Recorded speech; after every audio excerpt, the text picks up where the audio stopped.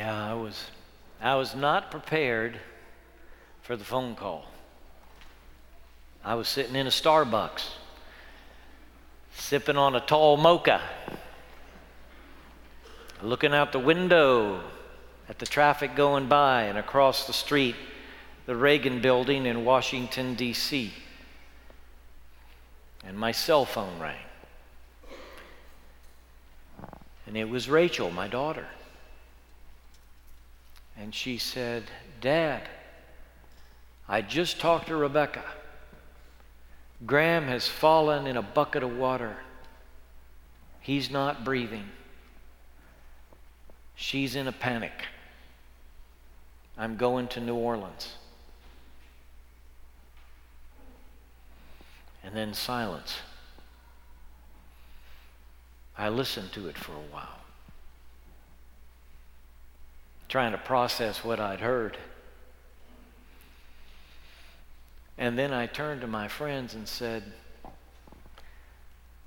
"My 10-month-old grandson has fallen in a bucket.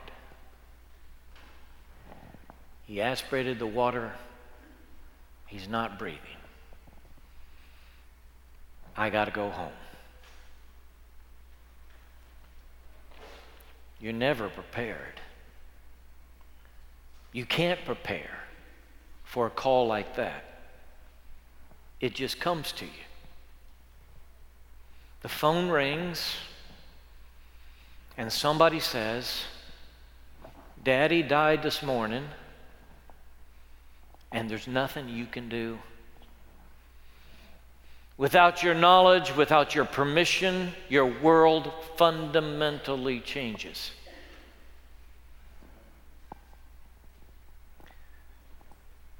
People helped me get a taxi. I got to the airport. People made flight arrangements. I got on the airplane. I prayed, I don't know what.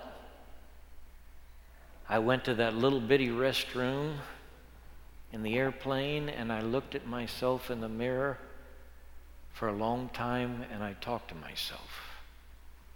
And I said, "Graham's fallen in a bucket. He's not breathing. He's not breathing." And I tried to make it real, and tried to comprehend and get my arms around it, and I couldn't. Reality didn't hit till I got off the elevator on the 4th floor of Ochsner Hospital, and some of you, 6 of my friends, were standing in a row waiting for me. And that's when I began to understand. How do you pray when you get the news that you can't change, but it changes your world? There's a psalm in the Psalter that addresses this very thing, and it's in Psalm 116. So if you have your Bibles, I want you to turn over there. It's Psalm 116. And the psalmist prays part of these words, and part of these words he's talking about God to others, but on that insert, we have turned the entire psalm into a prayer. I'm going to read it like it's written, but you've got it as a prayer in your insert. It's easy to do with Scripture, and you can make it a practice, if you like, to turn Scripture into prayers. Particularly in the Psalms, it's easy to do, and this psalm in particular lends itself to this prayer. Verse 1 says, "I love the Lord, for He heard my voice. He heard my cry for mercy. Because He turned His ear to me, I will call on Him as long as I live. The cords of death entangled me. The anguish of the grave came over me. I was overcome by distress and sorrow. Then I called on the name of the Lord. Lord, save me. The Lord is gracious and righteous, Our God is full of compassion. The Lord protects the unwary. When I was brought low, He saved me.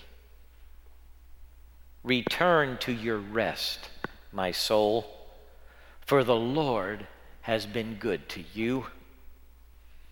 For you, Lord, have delivered me from death, my eyes from tears, my feet from stumbling, that I may walk before the Lord in the land of the living. I trusted in the Lord. Therefore I said, I am greatly afflicted. In my alarm I said, everyone is a liar. I will lift up the cup of salvation and call on the name of the Lord. I will fulfill my vows to the Lord in the presence of all His people. Precious in the sight of the Lord is the death of His faithful servants. Truly, I am your servant, Lord. I serve you just as my mother did. You have freed me from my chains. Lots of things that we could comment on in this psalm. But when the trouble comes, when the sorrow comes, when you're deeper down than you ever imagined you would be and covered up with pain, you can pray these prayers, and they are according to the will of God.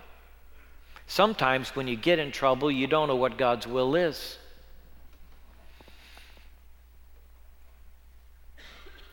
But there are some things you know about the will of God.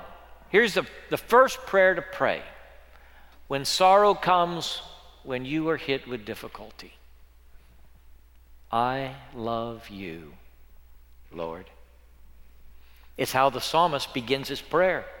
He begins with a confession of love. He says to God, I love you, Lord. God wants to hear it from your lips. You need to say it. I love you, Lord. You know it is the first and greatest commandment.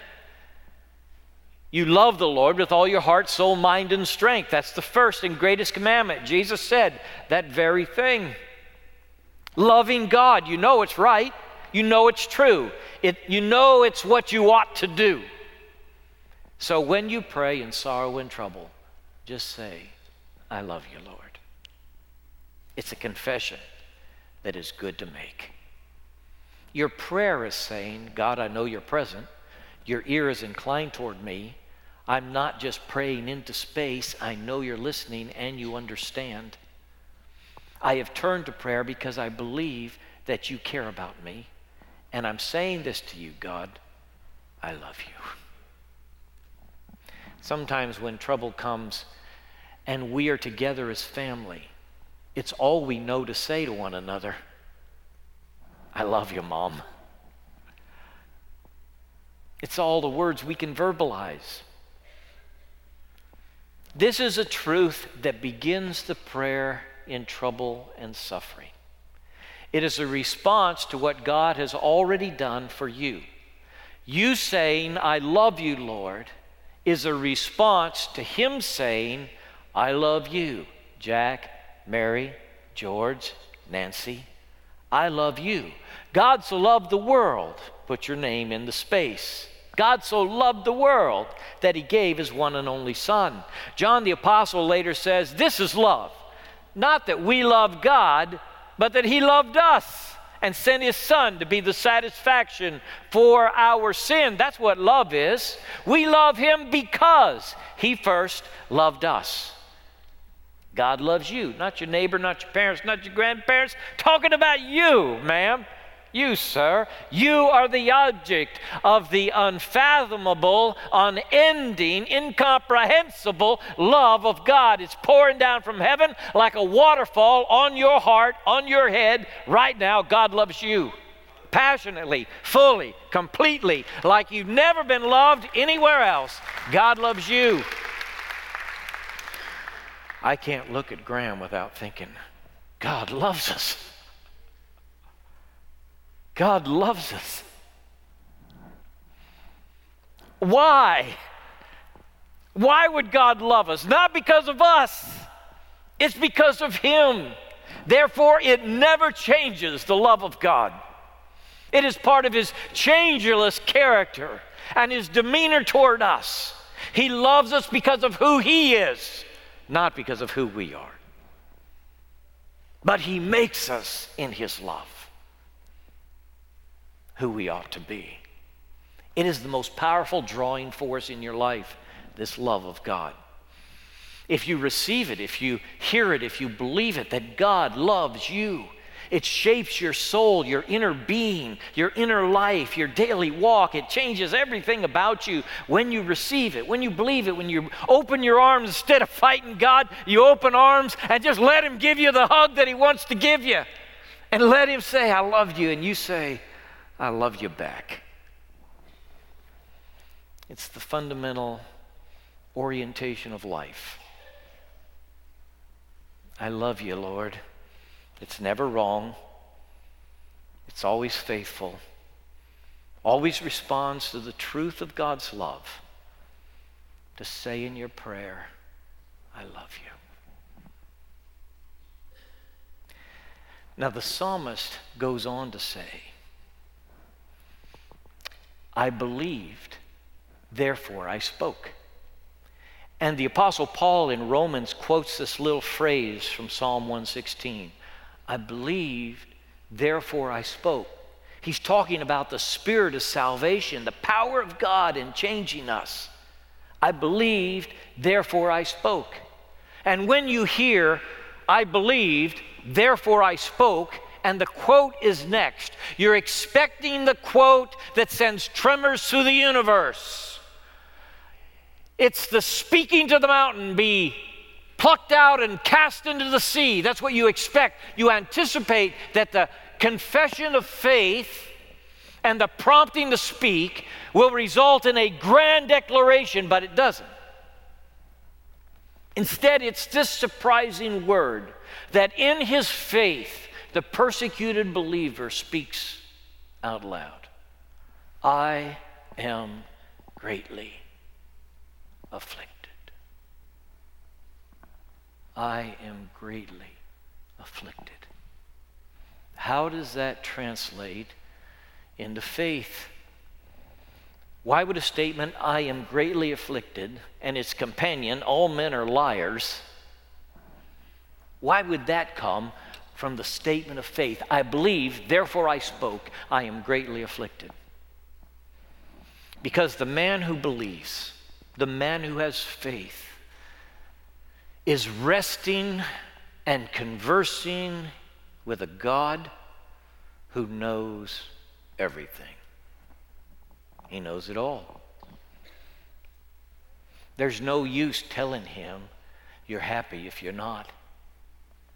There's no use telling him you're fine like you do at work when you're walking down the hall. How you doing? Fine, good. And you're dying inside. It's the last thing. It's not true. You're not fine. You don't have to stop right there and tell a fellow, let me tell you how I'm doing. He's just saying hi. It's just a pleasantry. But with God, dispense with the pleasantries, all right? I love you, Lord, because you love me, and here's the truth about it. I am greatly afflicted. I am under duress. I'm in trouble, God, and I want you to know I'm speaking it out loud. Let God know what's on your heart. You know he already sees it completely, all the way to your toes. Nothing is hidden in your mind or heart from God.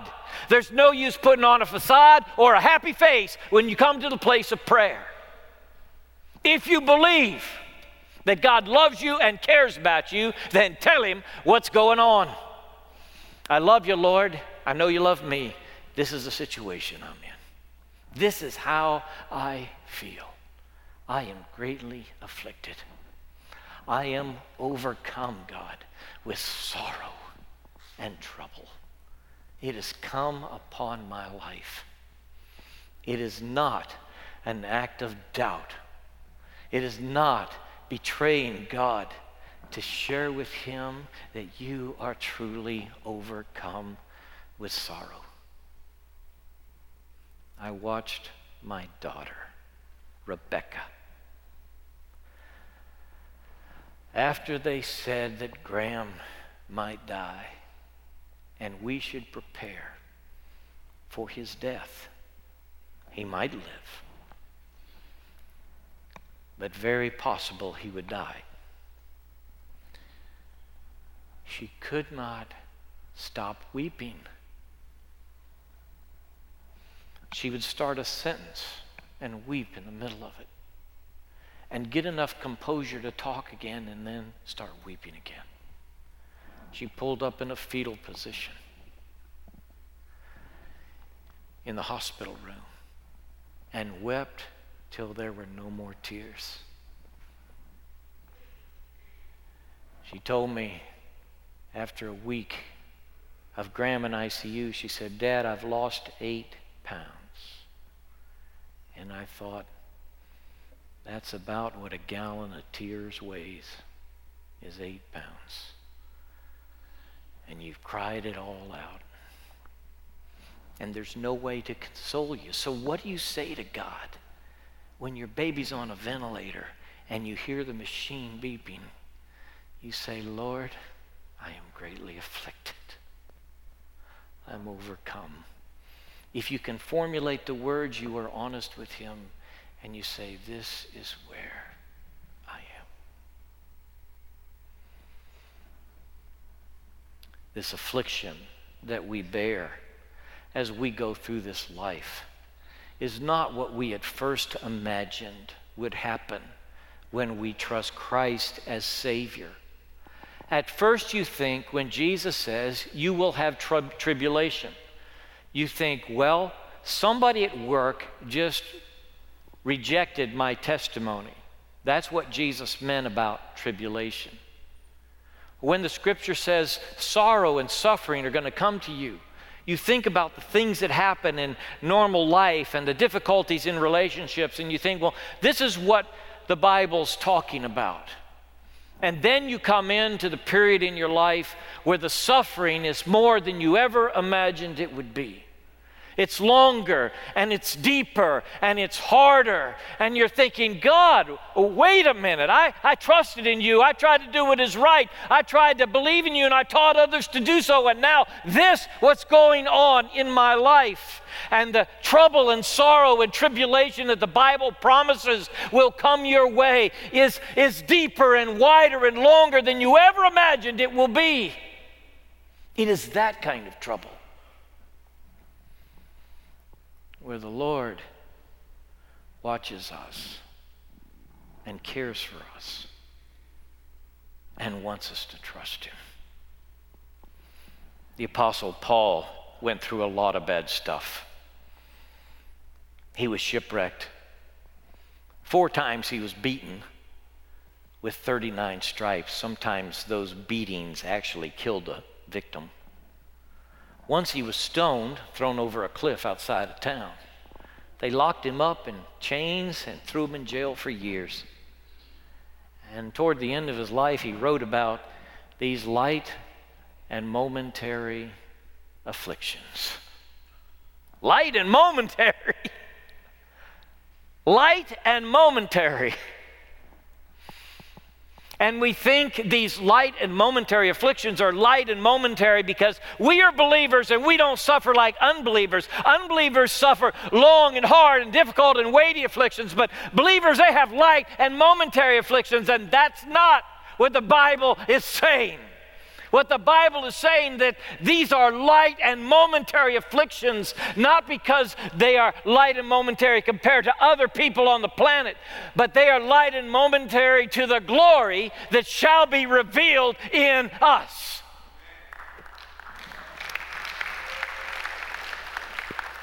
We have a future that's incredible, unbelievable, and we can't even put it into our small minds. The things that God has planned for those who trust him. It's beyond our ability to comprehend. And one day, you're going to be in heaven if you know Jesus and have trusted in him. You're going to be in heaven. And you're going to look back on this life and the deepest sorrows that you experienced, and you will say with the apostle, yep, they were light and momentary compared to this eternal weight of glory that God is working in me. I'm so glad I can announce to people at funerals the faithfulness of God, that He never leaves, He never forsakes. Yesterday I watched as a daughter knelt at an altar before the remains of her mother. And she wept until her tears covered the little box where the ashes were. And she said, "I'm so sorry. I'm so sorry." And she rose from that place and walked away. And I made a note in my mind that when I spoke in the funeral, I would talk about how God handles the affliction of guilt and shame and regret. These are weighty and deep and difficult afflictions that scar the human heart. And the writer here says, "Lord, give me rest." It is the third prayer I would recommend to you. Give me rest, Lord. Be at rest, O my soul, for God has been good to me. And having witnessed so much of the unrest and anxiety of the human heart, I know that the fundamental peace which you pursue is the peace that only comes from the forgiveness of God. I mean, this is the first peace. The first rest for your soul is to receive God's magnificent forgiveness and lay off the shame and guilt and regret that dogs your steps. You got to put it away. God wants to do something different in you, something more powerful than that. God doesn't want you living your life weighted down by that affliction, by that anxiety. He wants you to fully receive the forgiveness that He bought for you when Jesus died upon the cross. He wants it realized in your life. And the accuser is perpetually saying to you, you are not good enough. You are not strong enough. You have done too many wrongs. You have been too far away. God cannot forgive you. You cannot be restored. You are not important enough to God. The accuser keeps telling you that. And he wants you to live in the cloud of regret and guilt and shame. And God wants you to live in His peace. And He sent Jesus to bring you peace. You say, well, how does this peace happen? Paul says, He Himself, Jesus Himself, is our peace. Give me rest, Lord. I have the anxious soul syndrome. You ever get that? The anxious soul syndrome? Not just being anxious for a minute or 2 or 12, but sort of a perpetual anxiety that hangs at the very edge of your mind and your consciousness. Worried that you're not performing well enough, you're not doing good enough, others are doing better than you. Why are you always falling behind? The anxiety that hangs on the edge of everything you do, that you're not measuring up. You know what I'm talking about? Give me rest, Lord. Let me rest in you. Be at rest, O my soul, for the Lord has been good to you. The goodness of God is very fundamental to your peace and to your rest. When you get in the sorrow, when trouble comes, it is disorienting. It scrambles your world. You don't know where to turn. You don't know how to be. You don't know what to say. People come and go in your life when sorrow comes, and it's hard to know how to relate, and it's disorienting. when trouble and pain come into your life. You don't want to be in this position. You've always been on the other side. You've always been the caregiver. You've always helped the others, and now you're helpless and somebody else to help you, and it feels out of place. We get anxious and upset, and God speaks peace to our heart.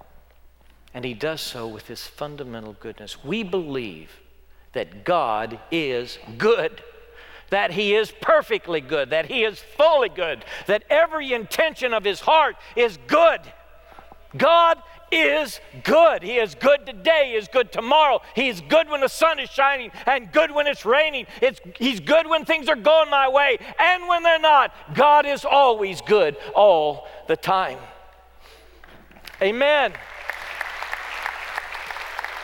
You know, our own experience being in the waiting room, even in the hours when we knew that it was possible Graham would die, our own experience was we never turned loose of the goodness of God. We just hung on to it. Whatever was coming, God, your grace was going to be sufficient, and we would make it through somehow. Even if Graham died,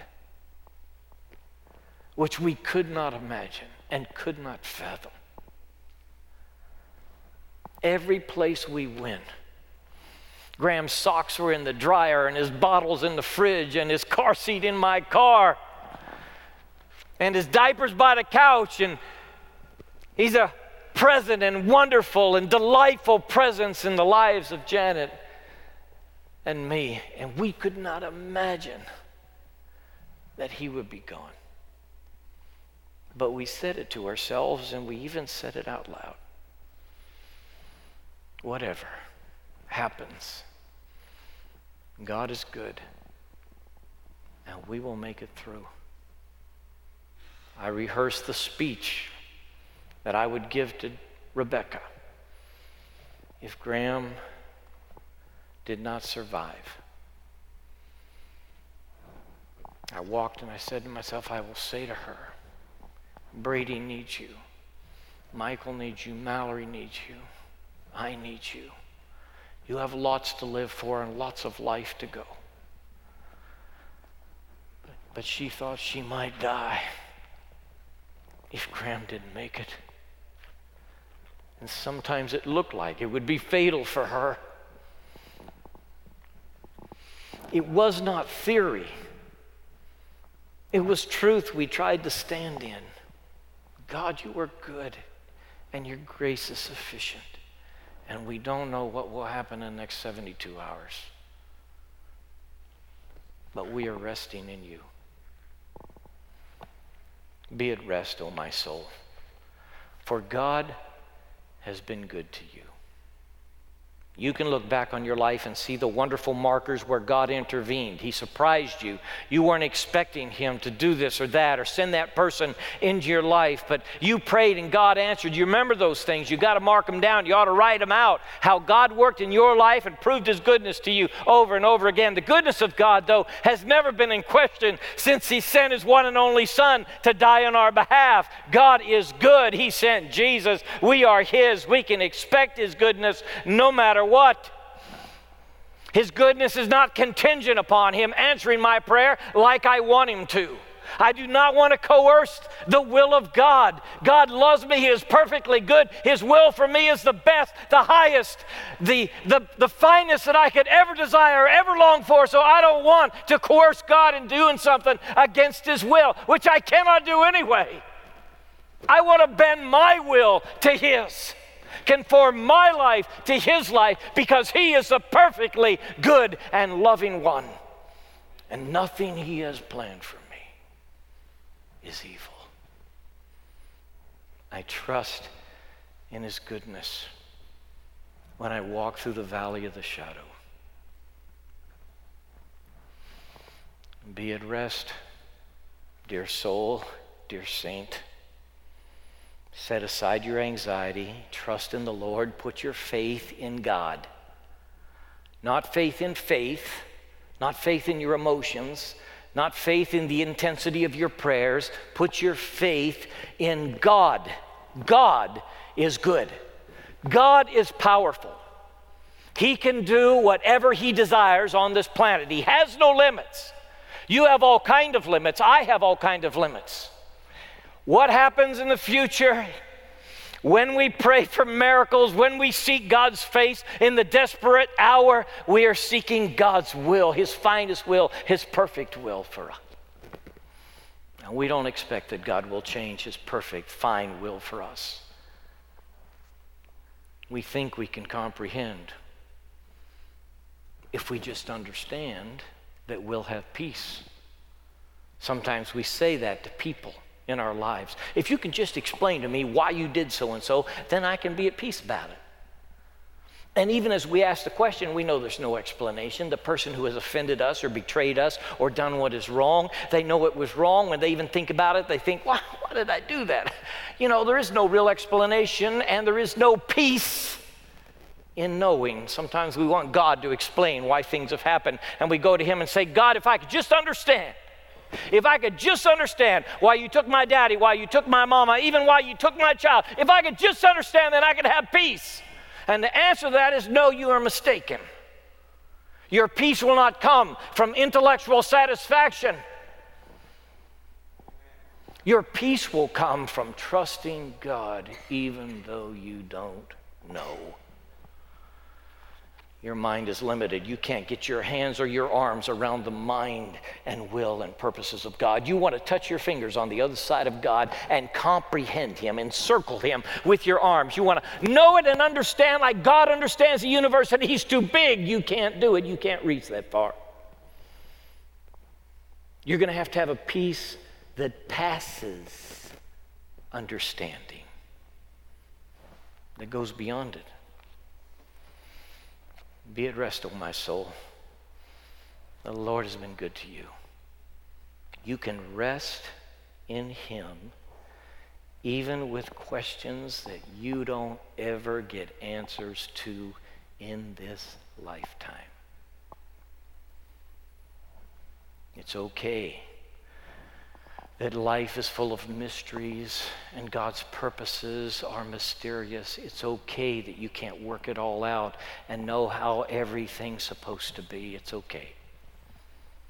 Because you have a good and loving God way beyond any goodness or love you've ever encountered before. This is the God you have. And it's in His hands. And you trust Him. The psalmist says at one point, the cords of death have encircled me and ensnared me and entrapped me. And then he says, precious in the sight of the Lord is the death of His saints. You're not really ready to live, to put one foot in front of the other on this planet until you're ready to die, until you're ready to go into the next life. You're not really prepared to live the next day of this life. You get prepared for the next step you need to take by trusting Jesus as Savior and knowing that in life or in death, you are His. I'm so glad the psalmist said, precious in the sight of the Lord is the death of His saints. I quote it sometimes at funerals. I did it yesterday. God knows us and loves us in this life and the next. Jesus said, I'm preparing a place for you. I'm preparing a place for you. And one of these days, I'm going to come back and receive you to myself. That's going to be one of those great miracles you can look forward to when you breathe your last, when your heart stops beating, and you close your eyes and disappear into the night. The next second you open them, Jesus is there, escorting you into the presence of God. That's what He said. I'm preparing a place for you, and if I go, I'll come again, receive you to myself. God loves you so much, He wants you with Him for an eternity, for always and ever. He wants you in His house. He's got a room. He's got a place at the banquet table. This is amazing. This is true. This is what God has waiting for us. Nothing better. He's a good God. He loves us. He gets us through the good times and the bad. We have to trust him. Let's bow.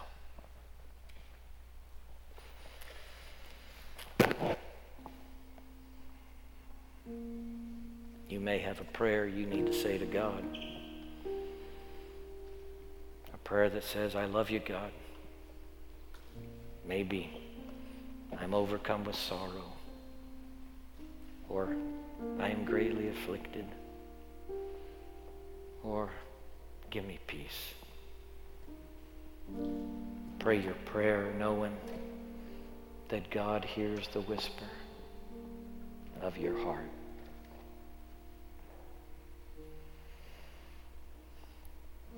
We need you, Lord. We confess it. Do your work in us, we pray. Draw us to yourself. In Jesus' name, amen.